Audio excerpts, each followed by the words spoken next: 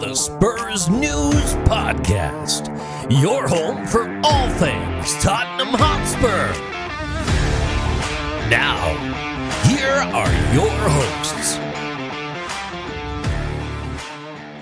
Hello everybody and welcome to a new episode of the Spurs News Podcast. I am Sam. Joining me to discuss all things Tottenham this week, like most weeks, it's Matt. Hey mate, another good week of being a Spurs fan, isn't it? It is, but I need to tell you, and I've not told you before the show started, we actually need to start this week with a little bit of sad news. Okay. A bit of an announcement. As many people who listen to the show will know, this is going to be very, very difficult for me to have to announce. But I think it's key that everyone knows exactly what's going on, and everyone knows, is this important? I'm really sorry to say to all the Tottenham fans and everybody who's a big fan of this podcast and a big fan of Spurs News, Laura has closed her OnlyFans. Mate, I really didn't know where you was going with that. Because you never warned me about that before we started. No, I didn't. The OnlyFans is gone. I'm sorry, everybody. And the reason why it's gone, and I'm saying this now, being serious, massive congratulations, Laura. She is engaged. Oh, congratulations, Laura. I know, right? I mean, oof. Now, the funniest thing about this for me is I'm starting to think that this engagement was because of a bet. Hear me out. He's an Aston Villa fan. We went there and trounced them 4-0. The next day, they're engaged. Yeah. Something tells me there was a bet. Yeah, all right, yeah, whatever. You beat us 4-0. Yeah, we'll get married, love. Boom! Yeah, that's never going to happen. Yeah, there's Sonny doing the old heart symbol. for Laura, he's right meant there. to be. Yeah, it's clearly meant to be. But yeah, so massive congratulations, Laura. For all of the emails I get on a regular basis about Laura, she's off the market now, guys. I'm sorry, you have to move on. You can swoon over somebody else. But yeah, it's funny. But yeah, congratulations. I know she listens because whenever I say something stupid, I always hear about it. So big well done to them. And that is a perfect segue because her other half, husband to be, is an Aston Villa fan. We went to Villa Park and won 4-0. Mate, I did not see that coming. It was a really strange game, wasn't it? Yeah. I went to so I took the children to this like a I don't know if it's a new thing, but there was like a fair at like a local fair where we were, and it wasn't like normally when you go to these fairs that rock up, you kind of you pay £2 for that ride, £3 for that ride, etc. Yeah. This one you just pay £10. They get a wristband and they literally have 3 hours to do what the hell they like. Oh wow! Okay. And it was really cool. Yeah, it was really cool. So I'm sitting there, obviously while they're all just doing their thing, going on the up and down the inflatable slides. I'm obviously sitting down having a coffee, looking at the football scores. Yeah. And straight away, Arsenal 1-0. Right, that's not going to last. They'll easily trounce them second. It's Brighton, and no disrespect to Brighton because I know we got them at the weekend, so I don't want us to. The mighty Brighton. The mighty, but you just thought this is one Arsenal. They're going to want to come back from their defeat against Palace, aren't they? And then, lo and behold, 2-0. What the hell?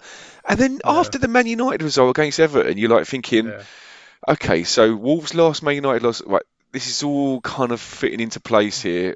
We need to win today, right? And you just think, I've been a Spurs fan for too long. It's just never going to happen. No. So walking home, right, let's watch the game when we get home, Seb.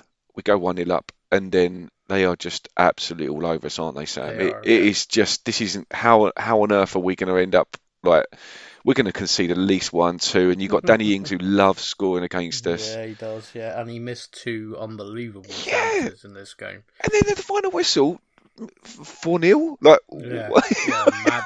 It's an absolute madness. I had a conversation with someone after the game because there was this sort of narrative going around of like how lucky we were and stuff, and it's like, yeah, definitely.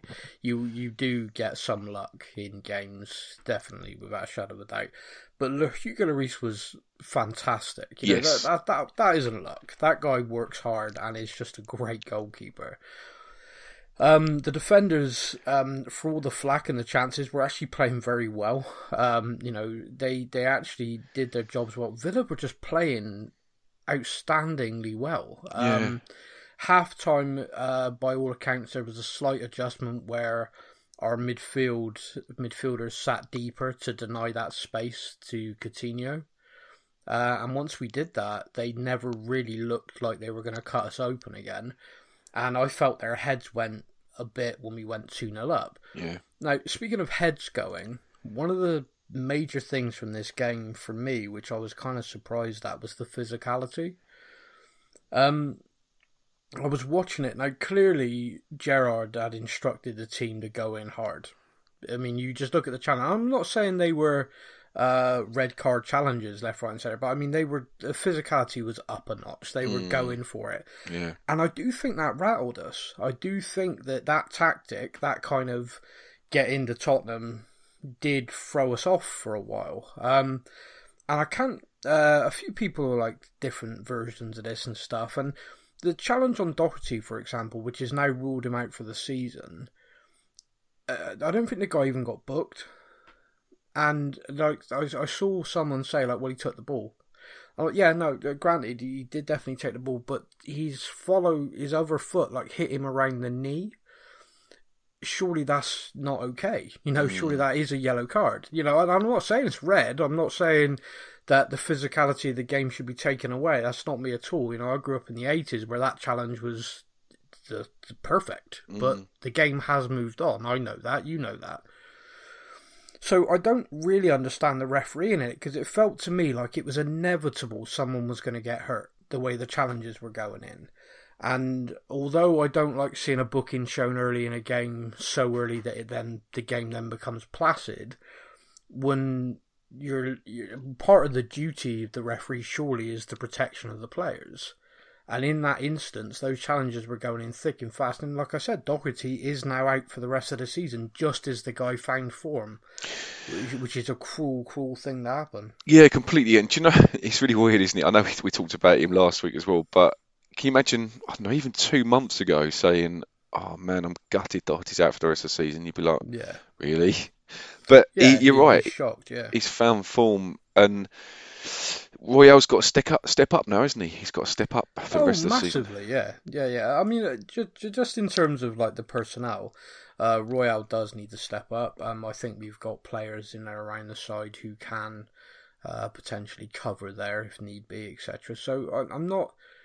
Yeah, it's obviously sad. The player has found form finally, playing in a role he understands, and we as a team are playing well. So it's gutting for him that this has happened. But at the same time, I'm not overly thinking about that. I was more focused on the physicality of the game. I mean, what did you think about it? Me, I genuinely thought the referee lost control.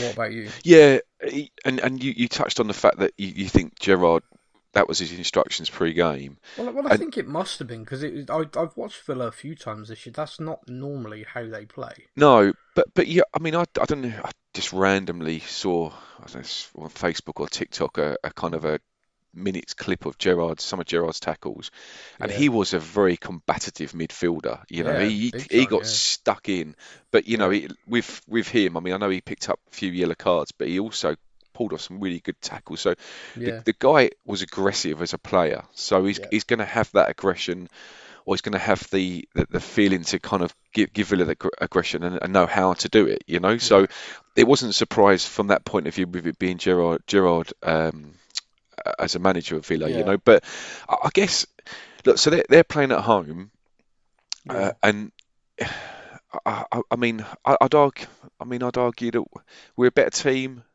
I mean, is that fair to say? Well, we just beat them 4-0 at that round, I think. I think we're a better team. It's difficult, isn't it? Because we've won a few games, and I don't want to sound like, oh, you know, we're this really big team now that belong in the top four, although we're here, you know. But you kind of feel like if you're playing a bit, you can't see it, but air quotes, a bigger team, okay, let's put us in that air quotes.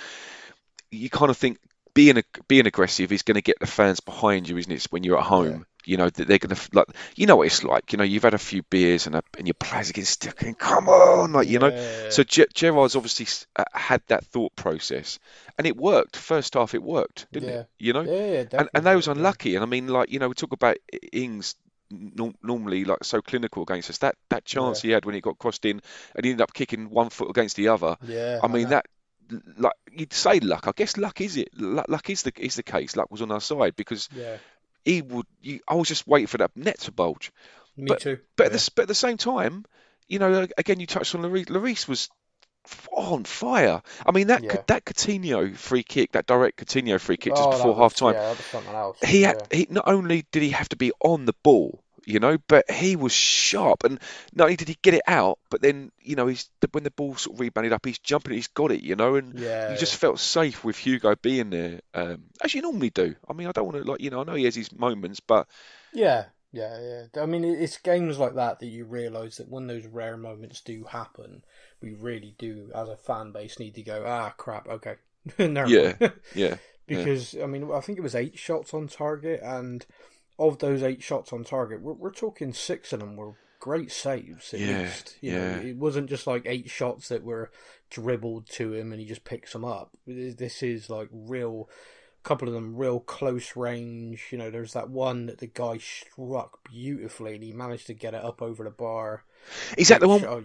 Was that the one where he just sort of, I can't think of the player's name, where he just glided through our defenders like butter? And somehow Lloris, I mean, I remember mentioning a few years ago in a Champions League game how Lloris, like, and I've probably said this, people listen all the time, they think, he's talking about this story again, but that one where they looked at the time before it left the player's foot, and it was quicker than a mouse click. And to be honest, if you watched that in real time, I swear that was similar. The speed of reaction, you know, it was incredible, one-handed, and it's funny because there was another shot that he sort of one-handed, sort of palmed away, and I remember the commentator saying, "Oh, it was like kind of alluding to it possibly being like a standard save."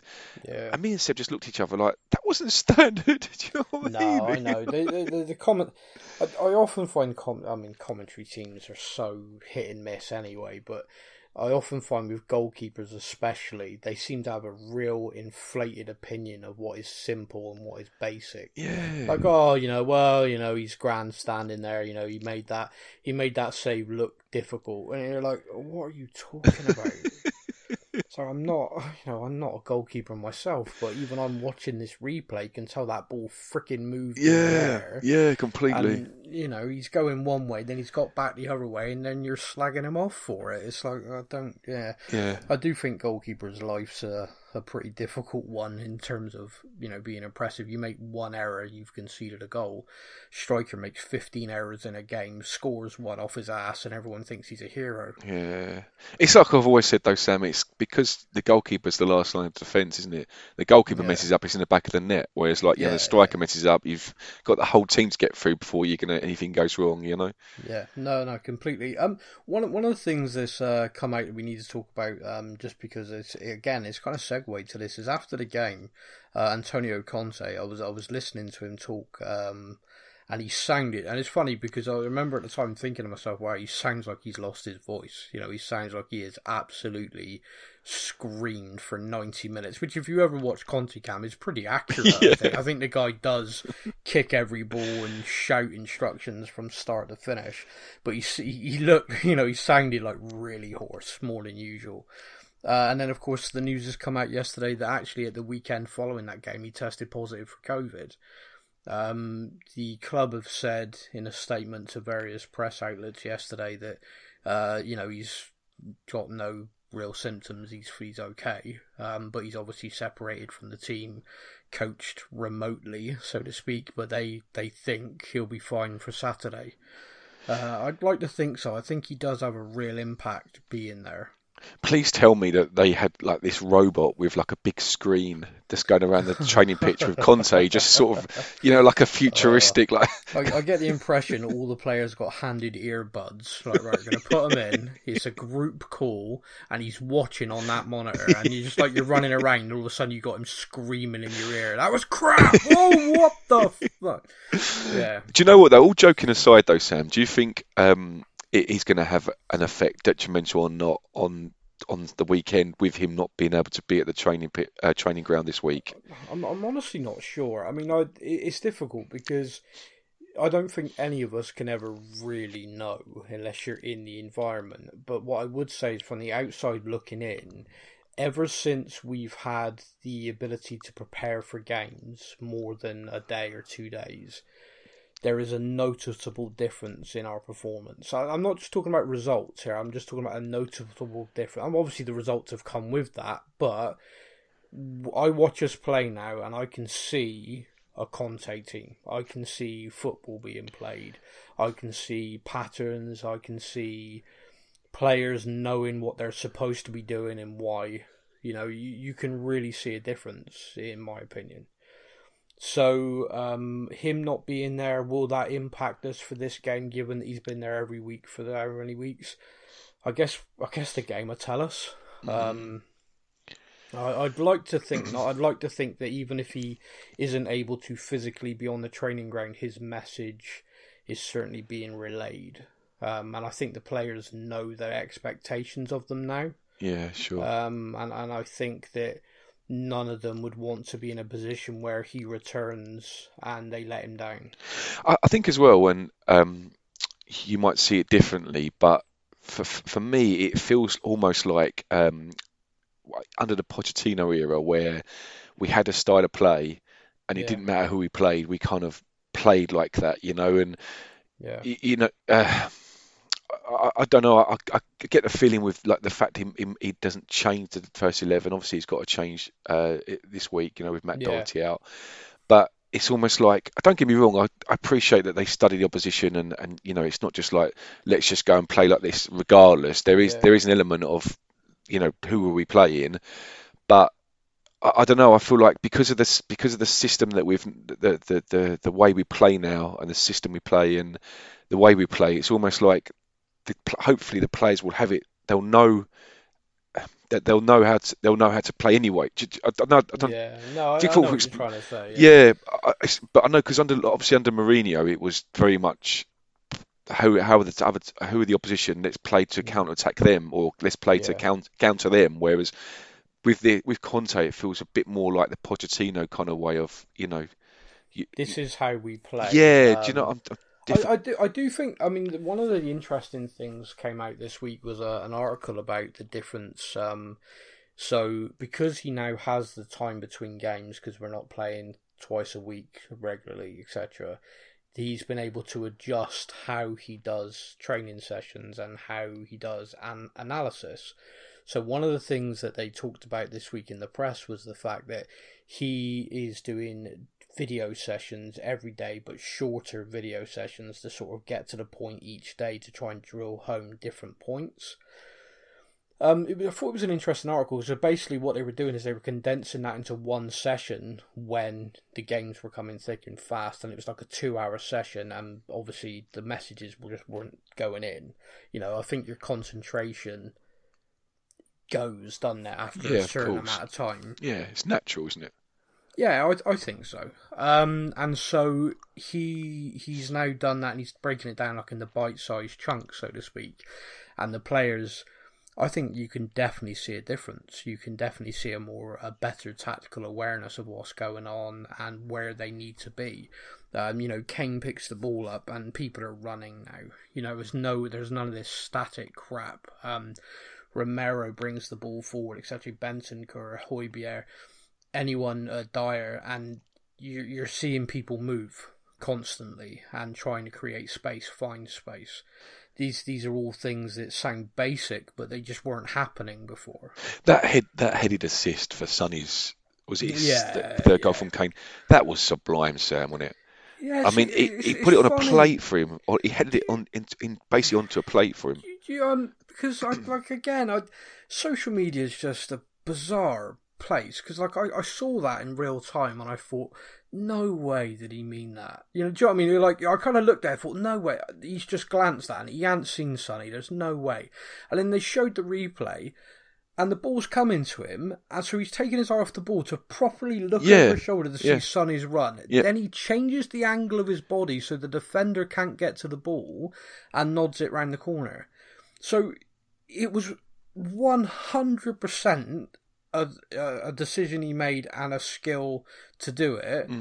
And I'm just blown away by that. I genuinely thought that was one of the best assists you'll see. And people are just like, what? Because he just headed it on, like Wimbledon style, up and under. I'm like, you've got no idea, have you? It's like you've got no idea the skill that went into actually doing that. That's something else. To cushion it, to get it, the direction, the fact that the ball's coming to him and he has the time and the belief just to glance, then do that. Everything about that was brilliant. And it just, again, I just can't get over social media. One of the things is Sonny got a hat-trick that weekend. I mean, this is a strange thing. I mean, we scored 5 the previous game, 4 this game, and Kane's not got one of them. 9 goals and he hasn't got one. I mean, that you at the start of this season, last season, the season before, that just would never happen. We just didn't generate goals from other sources, really. Probably Kane and Son, and that's it. It might fall in off somebody else occasionally, but not really. So it's a big change. But with Sonny's hat-trick, that actually takes him to 10th in our all-time goal scorer chart. Yeah, that is insane, isn't it? That is insane. I mean, that's when you think about his career with us as being purely with Kane, and Kane is just barreled in goals every season, really, for us. 20 plus goals a season striker is something me and you dreamt of, and now me and you are seeing 2 of them at the same time.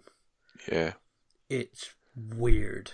Yeah. Because I do think I need to talk about Sonny as well, because it was only a few weeks ago the rumours of him leaving and the seeming impact that had on him and his confidence.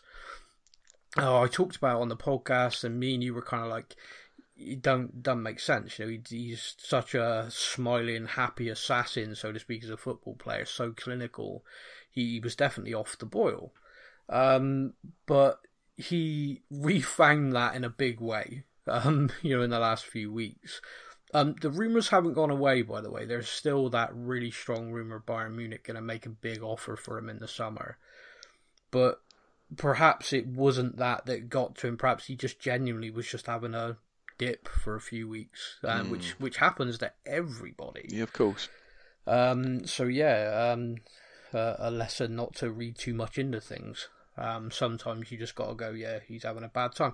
I do think perhaps my experience with Eriksen and Dele's harmed me with that. Because, I don't know how many weeks or seasons I kept saying about both of those players. Yeah, well, it's just a bit of a dip in form. They'll get it back. And Eriksen, by the time he left, was a shadow of the player he had been earlier for us. Delighted to see him playing so well again now, by the way. But Dele, it just still hasn't got it back. No, seems like he's lost it for good, doesn't he? And I'm like, any week now. Any week. The old Dele, here we go.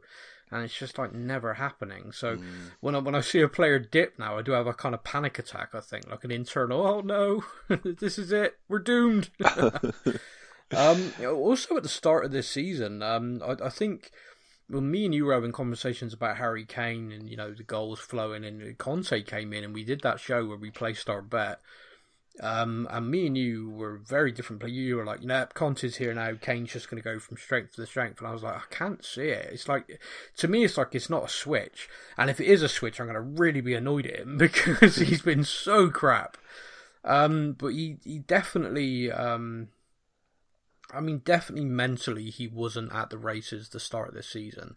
And I don't think anyone could have convinced me at that point that I'd be towards the end of the season and him in a Tottenham shirt would be playing to this level again. I just because I thought he is so mentally checked out, he's done. That's how it felt to me. But now you just can't. The level he's playing at is something else.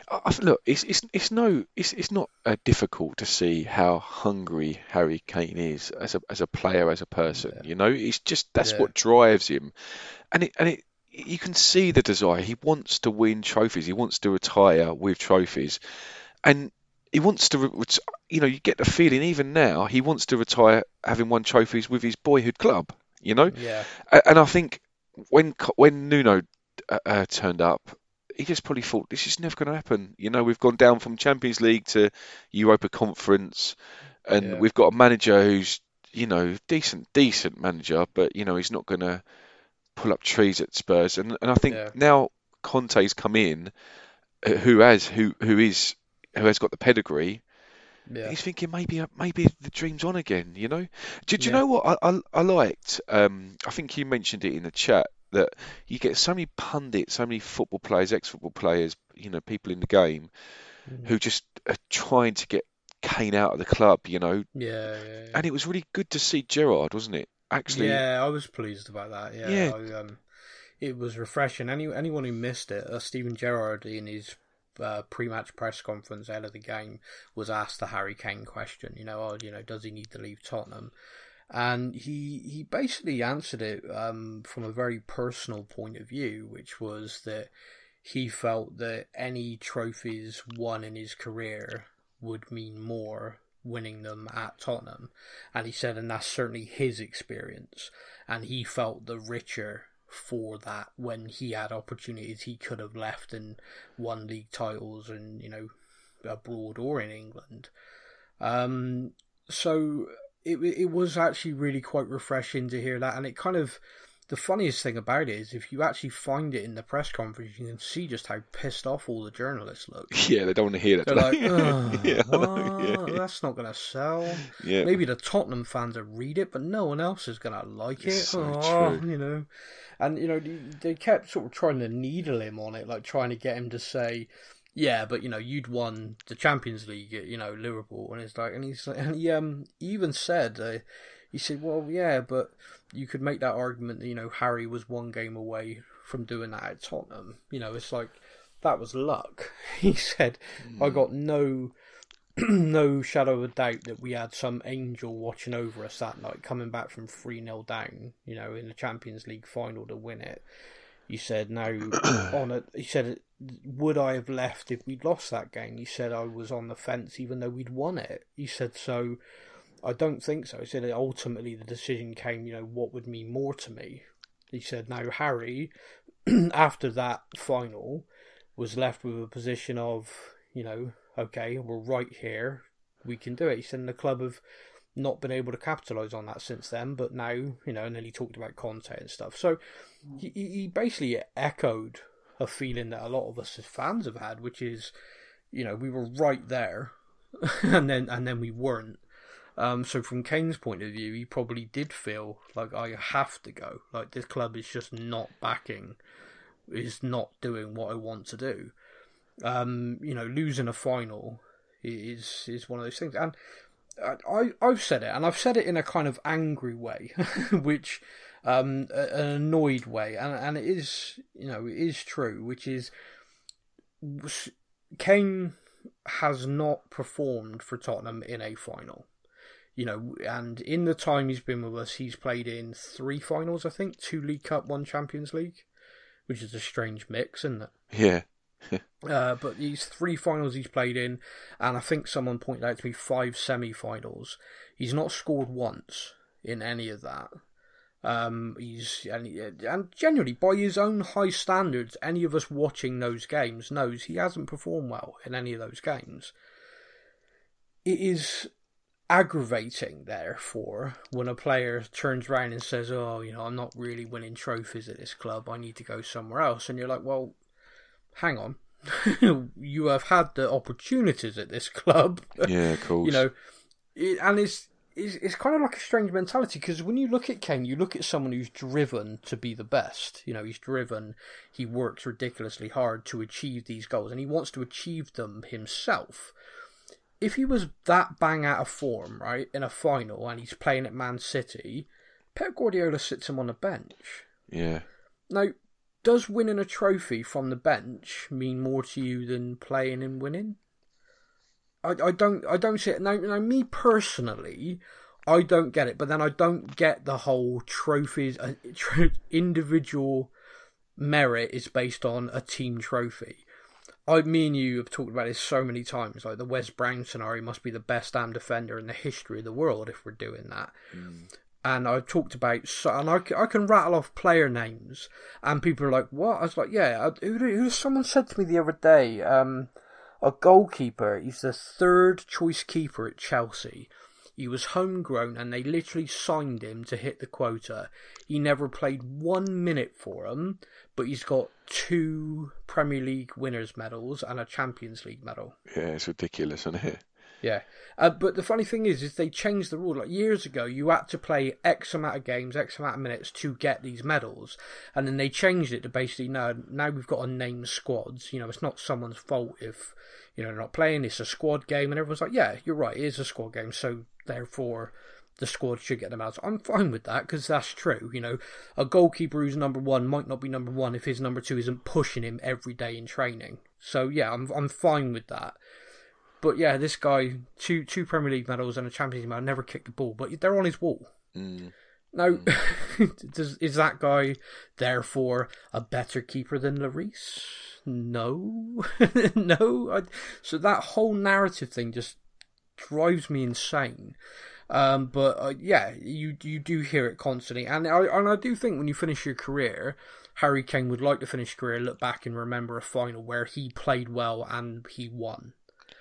I think that definitely probably eats at him at the moment. It's not even Spurs, is it? I mean, obviously it happened with England, didn't it, in the Euros? Exactly. As well, Yeah. I think he needs to feel that, because the other problem is, of course, the longer it goes, the more you create the self-doubt. You create the monkey on your back. Tottenham, as a club, has it. We have that monkey on our back.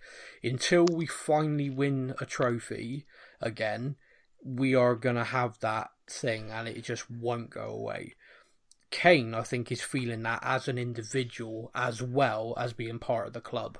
I think perhaps in his mind he was like, look, if I just go somewhere and I win something, that's it, it's gone. I don't ever have to have that asterisk next to my name for my entire career of like, Harry Kane, the best striker England have ever produced, but he never won anything. Yeah, sure. And I think that is what is driving him insane. Yeah. But under Conte, with us right now, the way he's transformed things, I mean, I can't speak for him, but I would think if it was me, I'd be feeling very positive again about, okay, right, this actually feels good again. This actually feels like we've turned the corner. Here's a manager as well who's made it a pretty abundantly clear, no two ways about it, don't read between the lines, he's literally saying the words, give me what I want or I'll walk. And he said that wherever he's gone, to be fair to him, hasn't he? Yeah. I will win this if you give me this. If you don't give me this, it tells me that you don't want to win, and therefore I'm not staying. Yeah. And I think Kane cleverly this time, I think he felt that way about Mourinho. And I think when we sacked Mourinho, that was when Kane, switched off. I think that was when he decided he wanted to leave. I think with Kane now, with Conte, I think his camp, his new PR team, if you like, have been a lot more clever about the way they've positioned things, because they've not shot down any new contract rumours, they've not shot down anything like that, they've not talked up transfers this time. What they've done is they've basically hitched him to Conte. Because they know that if Conte goes, then the odds of Tottenham replacing him with a manager of that level are next to zero. Yeah, exactly. And Harry needs to go as well. Yeah. So by pitching him to him, you think about it, every interview, and really go over it in your mind, the narrative in the press now is those two are locked. They're like interlinked. They are one in the same symbiotic relationship. If Conte walks, Kane walks with him. If the club sell Kane, apparently Conte's made it clear he won't be happy about that either. So they quite cleverly have made this almost pact of, right, we'll drag this club to glory or we'll walk away. And that's fair enough. That's fair enough. I agree with it. Yeah, I'm not. To me, the situation with Kane last year was how he handled it. That is still disappointing me to this day. We don't need to go over it again. I think at the end of this season, if Conte goes because the club aren't matching his ambition, I would literally say, Harry, just hand in a transfer request. You don't have to worry about the money. Yeah. You need to make a statement. And I'd almost like, if a load of players did it, I'd almost go, I don't blame any of you. You know, I'd like, there's no part of me that blames any of you in this moment, because the club have just gone, we're ambitious. Ooh, not that ambitious. Ooh. And yeah, you have every right to then say, sod you. You know, I'm done here. Yeah, completely. I agree. So, that's kind of where we are with all of these things. You did touch on it a little bit earlier on, and I do have to bring it up because I want to get your opinion.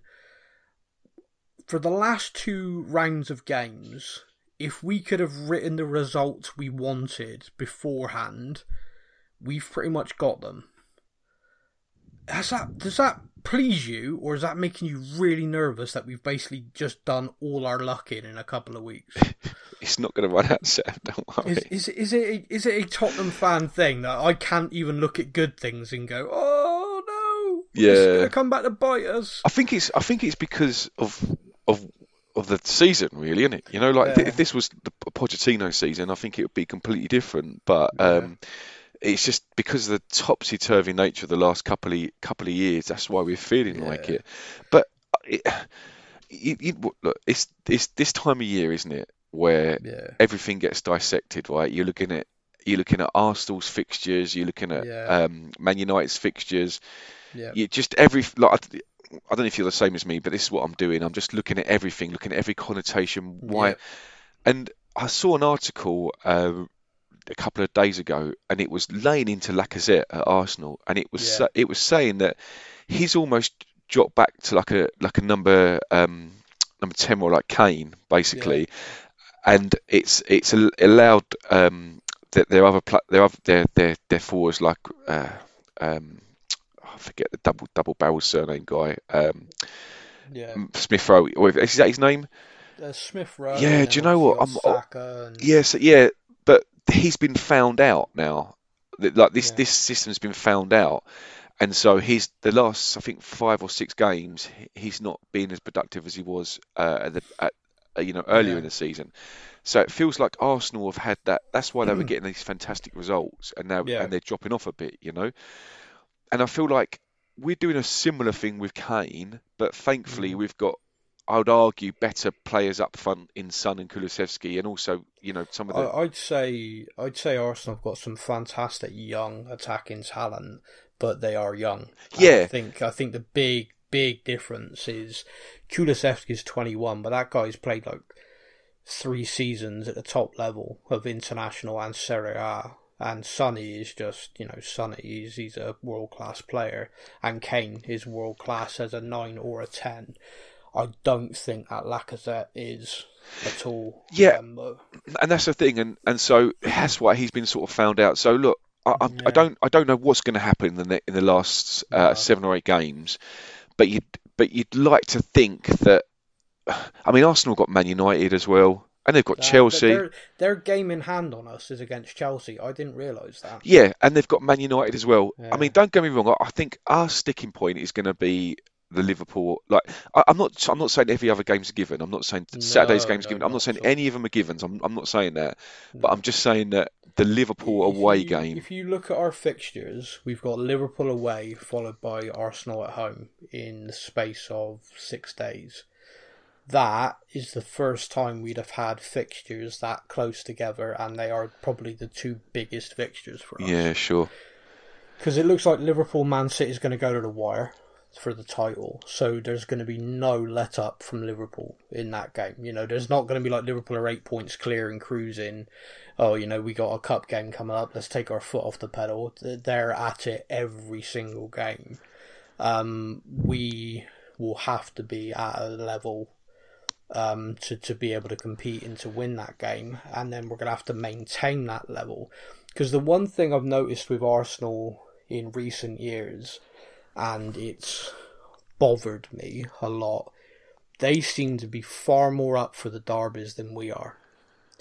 I don't know whether that's a fair assessment, but it just feels to me like when we get the derby games, no matter the form or anything like that, and we always talk about form goes out the window in the derby, they seem to be up for it. They seem to really fight for it. Even games we've won, I'm kind of like, damn, you know, they just seem so much more fired up to beat us than we seem to be that way about them.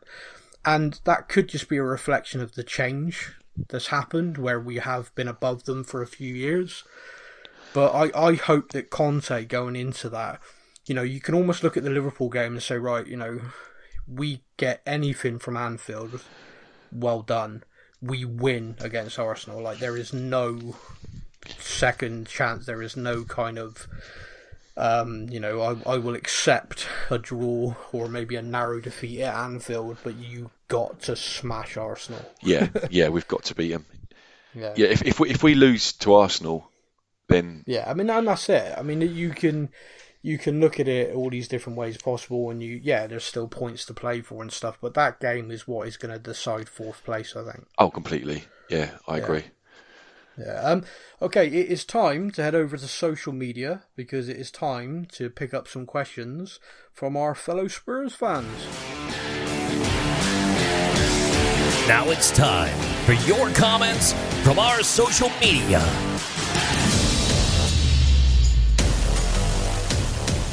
Right then, I'm not going to give you the option this week, and the reason why is because I've saved all of these things on my phone, and it is all over the place, because people have been sending in questions like all week.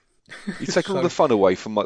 Yeah, I'm sorry, man, but the first one, like, for example, was sent last Saturday night, and it says, "Hi Sam and Matt, I'm not one for public posting, but if you'd like to answer this on the next podcast, go ahead. But maybe just use my first name." Okay. That's not going to happen. His name is Anthony Cunningham. Cunningham, that's like wasn't that in Happy Days? I never used to watch it, so... Oh, showing my age. Okay. Moving on. I can't... Yeah, Richie Cunningham, I'm sure of it. Someone let me know, please. Message me after this when you've heard it. And don't think someone would have already done it either. Really, please. I don't care if I get 20 of them, I just need to know. I can't find the episode, but if I remember correctly, wasn't Sam sceptical about Conte when we were originally linked to him in the summer? Personally, I've always been hoping for his appointment, but I'd love to know, has he won Sam over yet? Or does he still have doubts? We're playing some of the best stuff I've ever seen. Cheers and keep up the good work. Yeah, I was very sceptical. Very sceptical. Safe to say, me and you went back and forth on it, debating it quite a lot. My scepticism came around two things. One, I felt he could never work with Daniel Levy. Still remains to be seen, by the way. Sure. And two, I felt that our record of hiring ex-Chelsea managers would suggest that this is not a good idea. My preference, I think, of everyone had gone towards Pochettino coming home or Ten Hag. Ironically, that seems to be the debate Man United have been having for a while. But yeah, I was very sceptical. Has he won me over? Absolutely, he has. He actually won me over fairly quickly, and the reason why was, like I watch the managers quite a lot. I watch kind of the interactions. I listen to a lot of what's being said, and there's a few journalists who I rely on because they're very, very good at what they do, and their initial feedback from having conversation with him is like, this guy like breathes his job. Like, this guy is like, wow. You know, we've been talking to Nuno for a few weeks. We've been doing, you know, we talked to Jose, all these different, you know, Jose the born winner and all that crap. And, you know, I had Pochettino and everything. And they're like, this guy, from the very first moment, he's walked through the door and he's making assessments on everything. It's like straight away, he took the job and then it was like, okay, the walk from here to there is too long. I need this, I need this. Like, we need benches put there. I need a camera there. And everyone's like, what? He's just like, straight away, he knew exactly what he wanted to do. He knew exactly where he wanted to be. And he worked with the players constantly. And he kept saying in press conferences, like, you know, I can't make an assessment yet. It's like I walked through the door. From the outside, I had an idea. From the inside, it's very different. And I think perhaps from the outside, he looked at certain players and thought, oh, they're tidy, but they're out of form. And then he worked with them and went, yeah, actually, there's problems. Like, you don't train well, or you do. And perhaps there's some players on the outside you thought, oh, they're done. You know, they're no good. And he gets there and he realizes they're working their asses off, and he's like, oh, okay, you just need some luck. Yeah, you know? Yeah. A really interesting thing about Ryan Sessegnon. Ryan Sessegnon got sent off in his first opportunity to impress the new manager and kind of thought he was done. And Conte apparently didn't speak to him after the game. And so Sessegnon's thinking, well, wow, I've just blown my chance. And then the very next day in training kind of put his arm around him and said, you know, you need to learn from that. And you will learn from that. And we will get better. You will get better. You know, and that was it. Done. And Ryan Sessegnon was like, oh, wow, okay. You know, it's, okay, I'm going to get another chance. And poor sod can't shake off injuries for love nor money. Yeah, lucky he's got age on his side. Yeah, he does, and that's it. He's still got a good 10 years ahead of him in top flight football. He just needs to get over this. But yes, thank you, Mr. Cunningham. I'm not doing the whole what people's names sounds like this week. That caused some controversy last week. Yeah, I don't know what to do. Ryan Miller sent a message saying, how is it that we sell Foyth, Capoue, loan out Lo Celso, and now they've somehow managed to make it to a Champions League semi-final with Villarreal? Don't forget Aurier as well. It's like yeah, second Spurs 11 up there, wasn't it? Yeah, they're a hell of a side under an ex-Arsenal manager. I know, yeah, you can make it up, could you? Yeah, it's funny, really. I mean, to be honest with you, Foyth was always a player. I always really liked Wan. He's 1/4 of our defence. I always thought he was great. Capoue, to be honest with you, at Watford was a very tidy player. I don't think he ever really showed that for us. The Lo Celso thing's ridiculous, by the way. I watched him basically win man of the match the other day, and he was something else. He was defending around the box, putting his body on the line, driving forward with the ball, picking out passes like Pete Maradona. And I'm just sat there like, really? And this wasn't against really? Mugs, was it? This against no, this is against top team, top opposition, and I'm like, you're kidding me. I watched you like basically fall over your own feet for 3 months, get injured constantly, go away with Argentina, come back injured again. You go on loan to Villarreal and you're happy. But I said it last week and I'll say it again. Sometimes players play better in certain leagues, certain environments, and he is clearly happier in Spain. Yeah, completely. Do you know what I wanted to mention as well, as we're on the subject of Champions League football? Did you see what happened with the Man City Atletico Madrid spat between? Well, I kind of heard about it. I didn't watch the game. It's really funny. I don't know if it was Savic that made the tackle, but he's basically kicked Foden. Foden's rolling around, but it's to the left of the touchline, so he's off the pitch. Yeah. And he rolls about 4 times, and then he looks over, realises that he's off the pitch, and then just rolls a couple more times onto the pitch. Oh no! So I hate that. So the commentators are saying that basically what happens is Savic comes up, and the commentators are suggesting that he's trying to make out he's not injured by lifting him up, but he's not. All he's doing is similar to rugby. He's trying to pull him off the pitch, right? Yeah. And to be fair, right? Okay, it was aggressive the way he did it, but part of me's thinking, I don't blame you, mate. I don't blame you at all in that instance. Yeah. If someone goes down and they're down and they're hurt, you know they're down and they're hurt, and you tend to sort of look and go, oh, bloody all right, and you walk off. If someone's down and they do 4 rolls, a quick somersault, a 6.1 pike, and then roll back onto the pitch, they're fine. Watch it, Sam. Watch it. Honestly, it's embarrassing. Right, he rolls 4 times, looks a lot, sees a line, then rolls twice onto the pitch. It's funny because I saw on Twitter is like there is a real narrative that, you know, when you play against Spanish teams, stuff like that, they play act. And it's like the commentary team during this game have really gone on about how dirty Atletico Madrid are, and yet not one mention of the English players rolling around like they've been murdered. Just to get back up again. I know. You know, like, oh, was I off the pitch? Was I? Oh, I didn't realise. You know. I will look at. I've been meaning to. I was going to do it before the pod, but just in case it was funny enough to talk about, but I hadn't had a chance. So. Yeah, it's ridiculous. It's ridiculous. Next message came in from Barry Fowles. Barry says, great pod as usual, guys. A bit late listening this week. That was obviously last week's show. I agree about Sonny's 3rd goal against Newcastle. What was even more pleasing for me is that Sonny had missed that. Doherty was right there to tuck it in. I can't even remember what we said.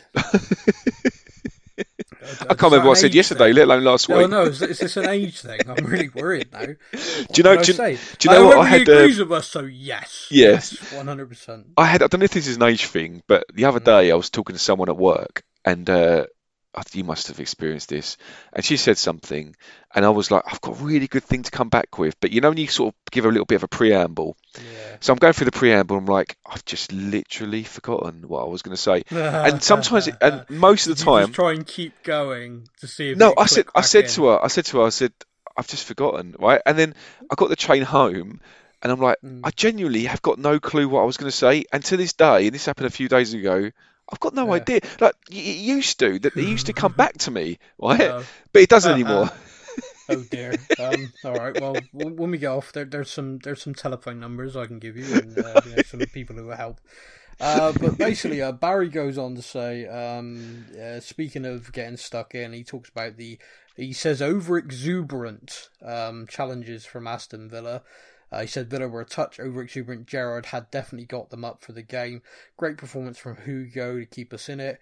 Hearing Doherty's potentially out for the season, well, yeah, you're right, he is. But Barry's kind of point is he felt that we lacked a on-the-pitch kind of captain in that instance where the challenges were flying in and you kind of needed someone from the Tottenham point of view to take charge.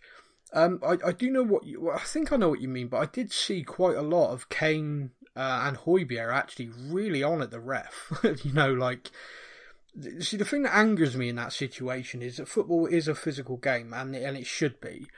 But when the referee isn't protecting players, typically what happens is a Tottenham player will then put a challenge in of a level and get booked. And you're like, you're kidding me. You're kidding me. Yeah. And Højbjerg picked up I think it was Højbjerg, got booked for practically nothing.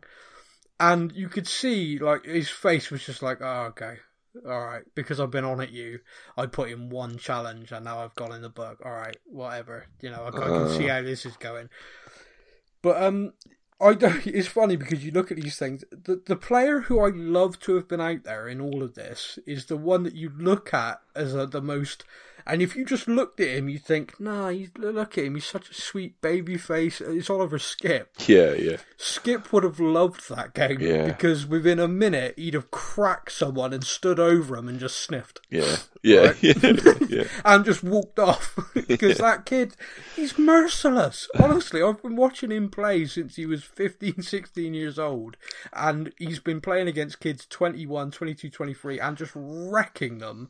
And he does. He just stands over them. Yeah. He just stands over and looks at them and walks off. He's next level, and I hope the kid's back soon. He'd have loved that game. I have to call him Ollie the Merciless from now on. Ollie the Merciless, yeah.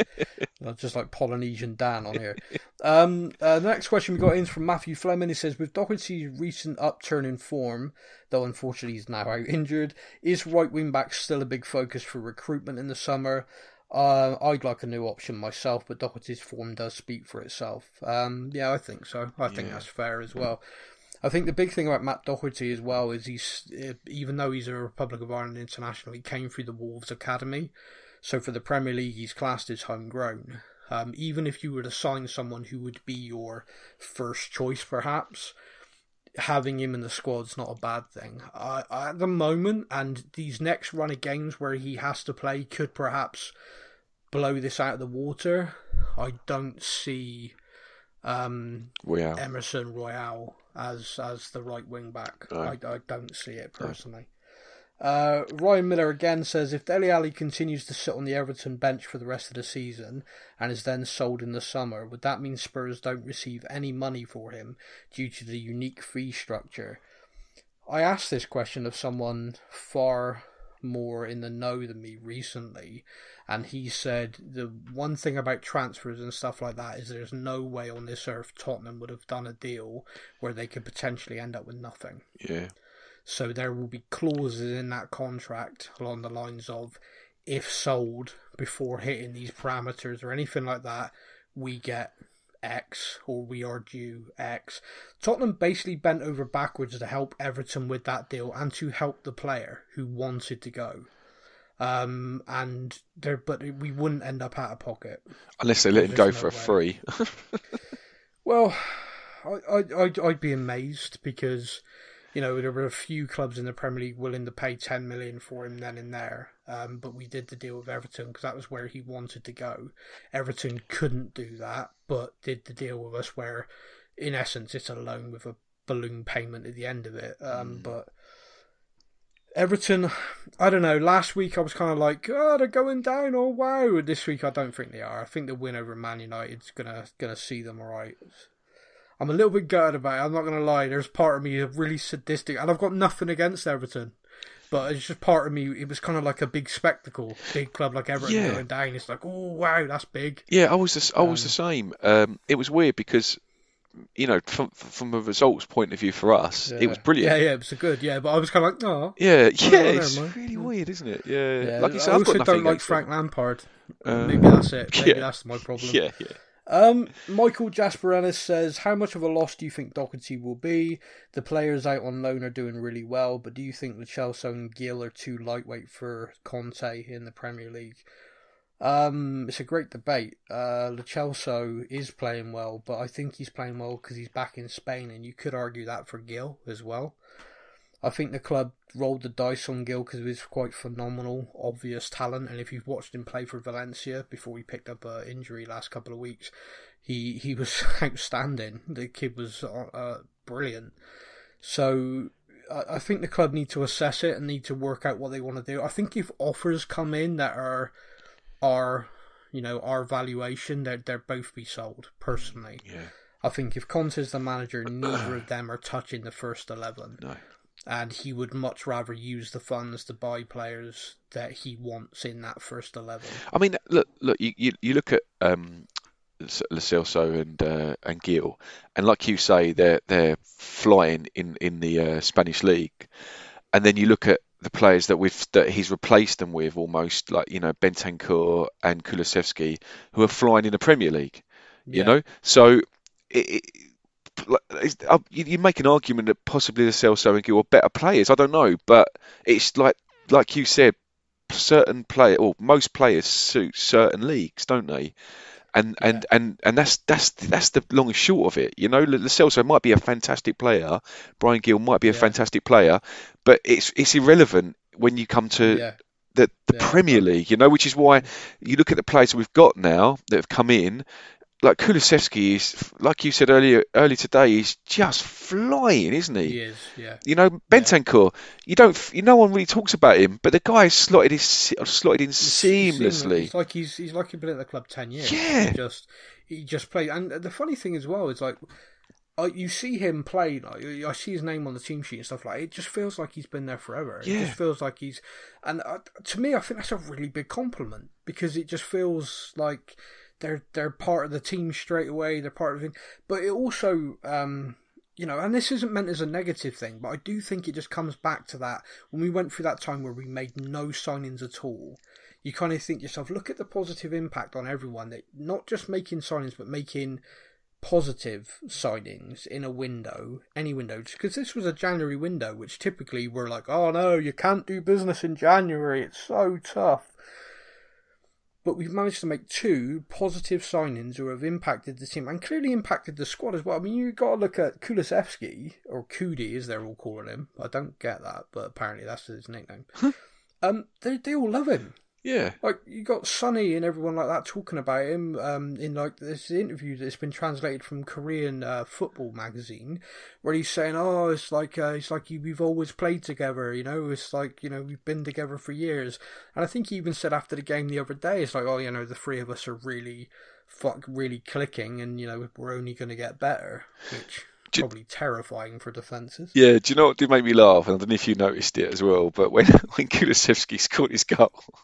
Is this about Reguilon? What's going on there? Now I tell you this, you're never not going to be able to see it, and it's hilarious. Go on. Reguilon copies the goal scorer. Right, okay. every single time we score, if he can get there, he copies their celebration. Is that what he was doing? He does it with Sonny, he does it with Kane, and when Kulusevski scored, he whacked his knees and was like, come on, and then Reguilon did it to mirror him. Now I've told you, you can't miss it. It's brilliant. But you know, it's just the intensity. So funny. But it's the intensity, did it?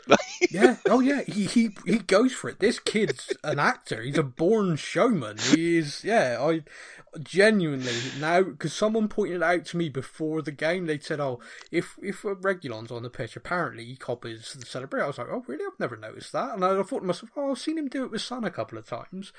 And there you go. I watched it, and of course he comes on. And the minute, Kulusevski scores and I'm watch him run up and do it. I'm like, oh no, he does, he really does. I love him though. I love it. And do you know what? Do you know you was talking about the North London derby and how Arsenal always seem to be more up for it. Yeah. Reguilon, even though he's from Spain, that kid's ready to fight all of them. Yeah, do you know what? I've said this before. He's got Tottenham in his blood, and he's just passionate, isn't he? You know, you can really see that. He loves his football. Yeah. He again, someone else. There's a fantastic interview which was translated from Marca to English a little while back. This is when Conte had not been at the club, and he was talking about the transition from being left back to left wing back. And he was talking about how difficult he found it, but how he absolutely loved the challenge. It's like, I'd settled into, this is my career, but as a kid, I played like as a striker, I played as a midfielder, he said, but as a professional, I was like drilled into me, this is my role, this is what I do. And now someone's come along and said, right, no, this is what you do. Now, this is how you play. And it's like, it's a real challenge. And then they were talking to him about like, results and like games, and I think he'd been booked or he'd done something or another, and they brought it up, and he said, I never back down. He said, I grew up smaller than most people. He said, you gotta realise if you want to play a physical sport like football, you can't shy away. Sometimes I'm going to be playing against a 6'6" striker who's going to tower over me. I can't allow that to be, to intimidate me. I gotta be in their face. And they talked to him about derby games and stuff like that. He said the best thing about the Premier League is there's so many derbies. Yeah. It's like there are so many games. He loves it. Like a murder. So I was like, oh, okay. Wow. I love it. But you're absolutely bang on with him. I don't think the Arsenal game's gonna come in any sort of. You're not gonna get a shy version of him. Anyway. No. Next one is James Campbell, who says, who is actually the bigger problem, Daniel Levy or Joe Lewis and ENIC? What I mean by this is if we were sold to a really rich owner who actually cared for the football results and wanted to put money in, would keeping Levy and his business acumen be okay, or do you think that the real change at the club, he has to go as well? Do you know it's interesting? Because we get difficult question to answer that. Yeah, but do you know what? Right, we get like a lot of they get. Look, I'm not defending them, but I'm just sort of looking at it from a kind of a devil's advocate kind of point of view, really.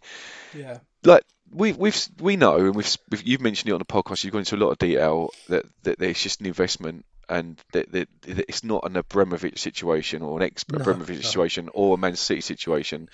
But you look at most clubs, Premier League, the owners are there. It's an investment for most of the owners, isn't it? I mean, I think there's this perception that every owner is an Abramovich who just sees the club as a toy, and I don't think that is the case. I mean, correct me if I'm wrong, Sam, but aren't most owners in it for the investment, aren't they? Or is you do get an absolute combination. I mean, because, for example, and also I think the tiers of football makes a big difference.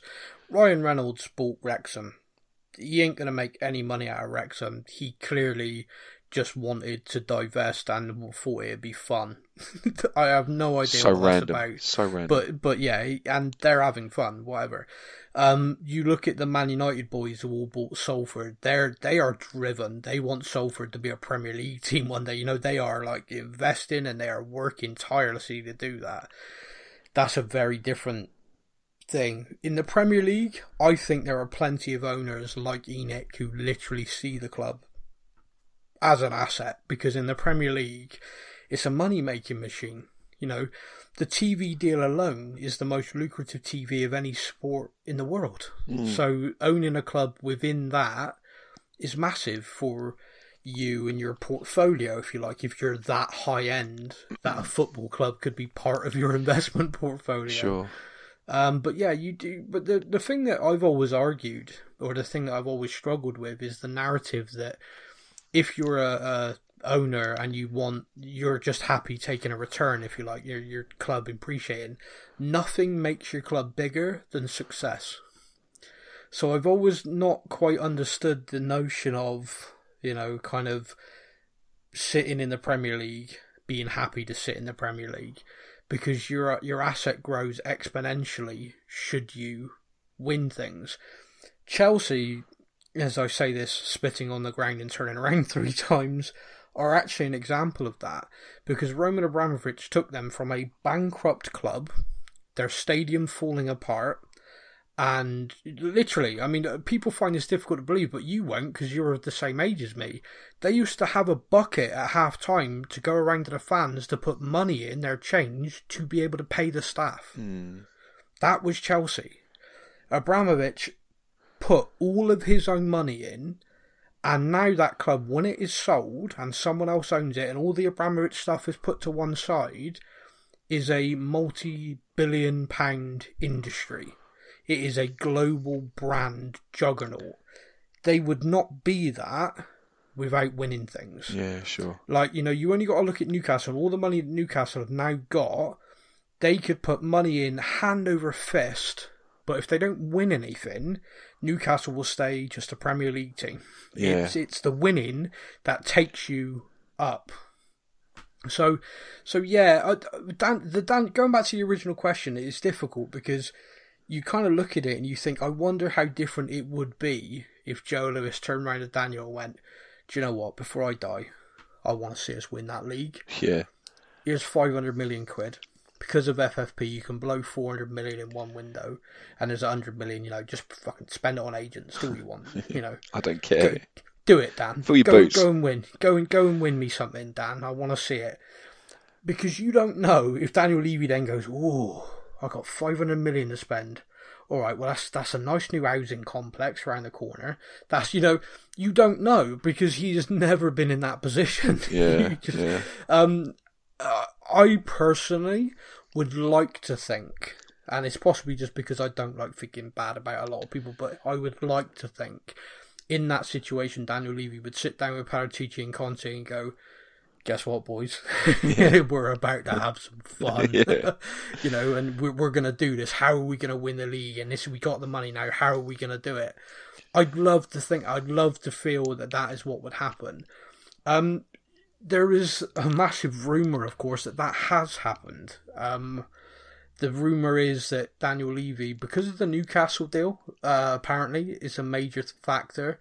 But apparently Daniel Levy has somehow found funds for this summer of a scale, because the fear is if Newcastle this summer go, right, let's buy that guy, and the market's going to go crazy because of the money that's going to get pumped into it, we very might well get left behind. You know, there's another club then that suddenly becomes a top 4 challenger overnight, and that is an issue. You know, at the moment there's 6, maybe 7 teams fighting for the top 4, and then you throw another one in, it becomes even harder to compete.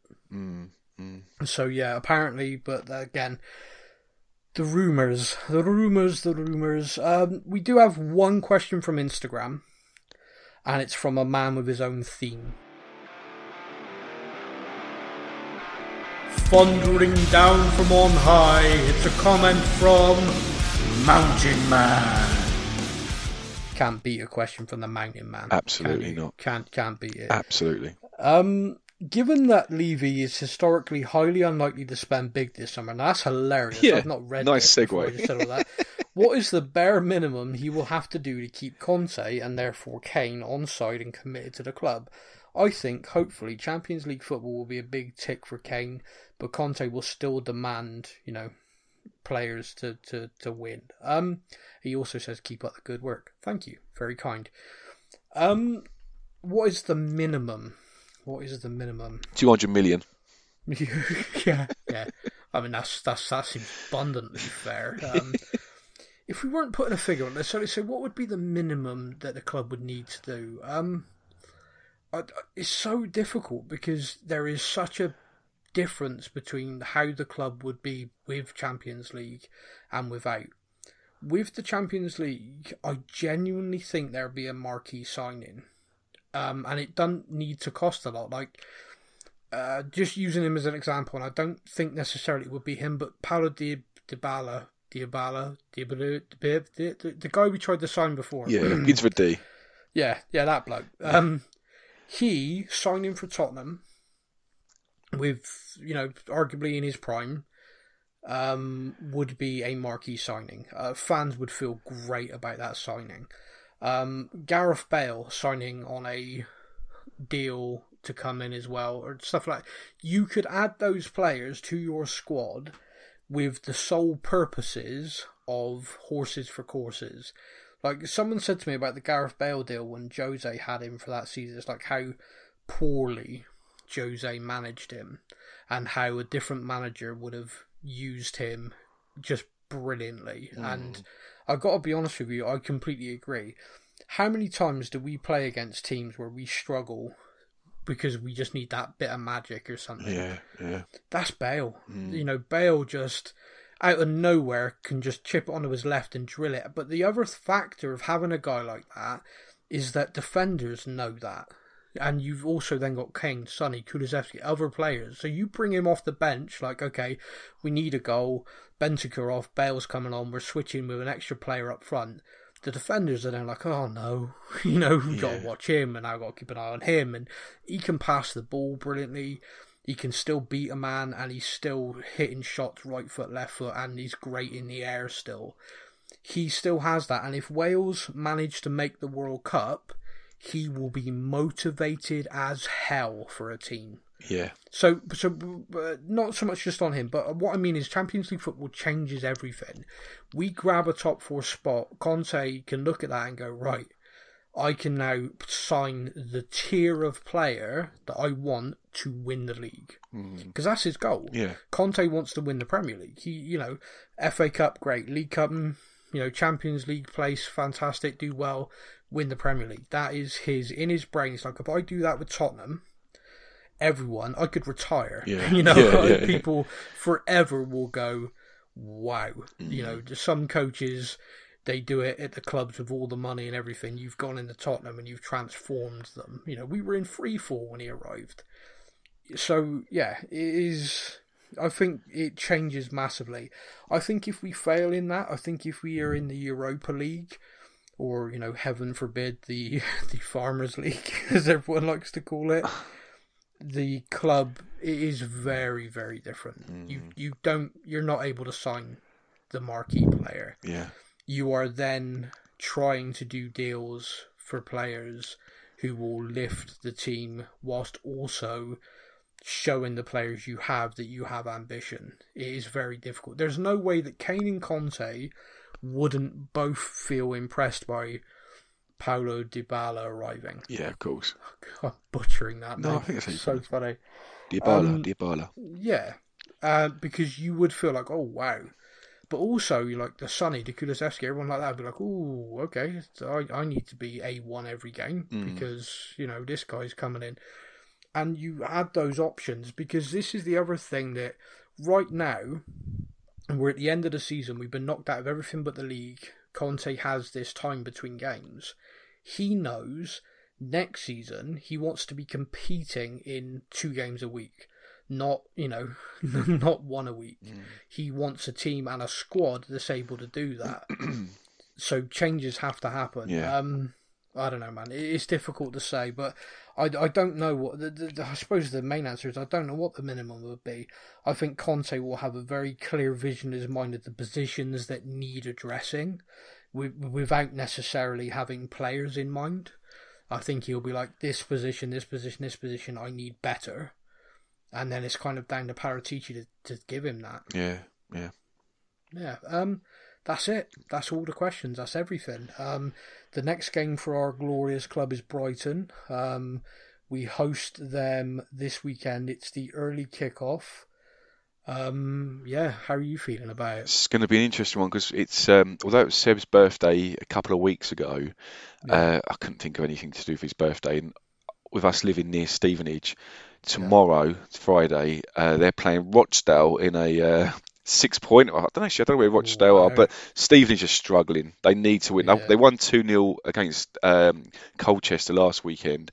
So it's going to be me, him, and 3 of his mates. And I've asked them if they could do like a happy birthday stadium announcement at half time for him and stuff. Nice. So hopefully it'll be a little bit special. And then, less than 24 hours later, we're going to be at Spurs Stadium. So bit of a contrast. Yeah, absolutely. Only slightly, yeah. But looking for the midday kickoffs are really weird ones, aren't they? Because in my experience, and again, this sounds like I mean no disrespect to Brighton. I promise I mean this because I'm not saying it's a given that we're going to beat them. No, but you'd put us in again that air quote bigger club, and then when you're looking at midday kickoff, it's normally harder at the best of times to get the atmosphere going because people tend to drink lots of alcohol. Like that's why the evening games are always so raucous because people have drunk a lot and they're in that mood. I mean, when we was at the when me and Seb went to the West Ham game, honestly, the atmosphere was insane in there, you know. And so I'm hoping that if we can start the game on the front foot, get us all up, you know, hopefully score an early goal. Hopefully it'll create that atmosphere. But I'm hoping that's what happens. I don't want it to be like 30 minutes in, we're struggling, everything's flat. You know, I feel like we need to, with it being a midday kickoff, we need to come at the traps firing, get all the fans on side, and hopefully generate that great atmosphere, and hopefully have another fantastic game with lots of goals. I'm with you, man. I'm absolutely with you. Okay, that is our show. Massive thank you to everybody for listening, as always, and for everyone who's getting in touch. As our form has improved with the team, we've noticed a quick uptick in all of you coming back. You fair weather fans, you know who you are. And I can trace you. No, I can't. I know what countries people listen in. We've now got quite a significant following in South Africa. Oh, cool. Yeah, thank you. That's very kind. And we've still got like 5 or 6 people listening in Australia every week. Our South Korea fan base is growing. So yeah, I don't know how people in South Korea can understand a word I say. It's like, the Mac guy sounds great. Then the farmer bloke talks and none of us know what he's on about. But anyway, you'll have to do a whole podcast episode just doing your London accent that you do. It's London, yeah. All right. Yeah. It's do the whole episode. That's it for Spurs news. All right, you slags. All right, anyway, mate, you take care. I'll speak to you next week. Take care, mate. Thank you for listening to the Spurs News Podcast. We hope that you enjoyed the show. Stay up to date with all things Tottenham. Follow us on social media. All links are in the podcast description.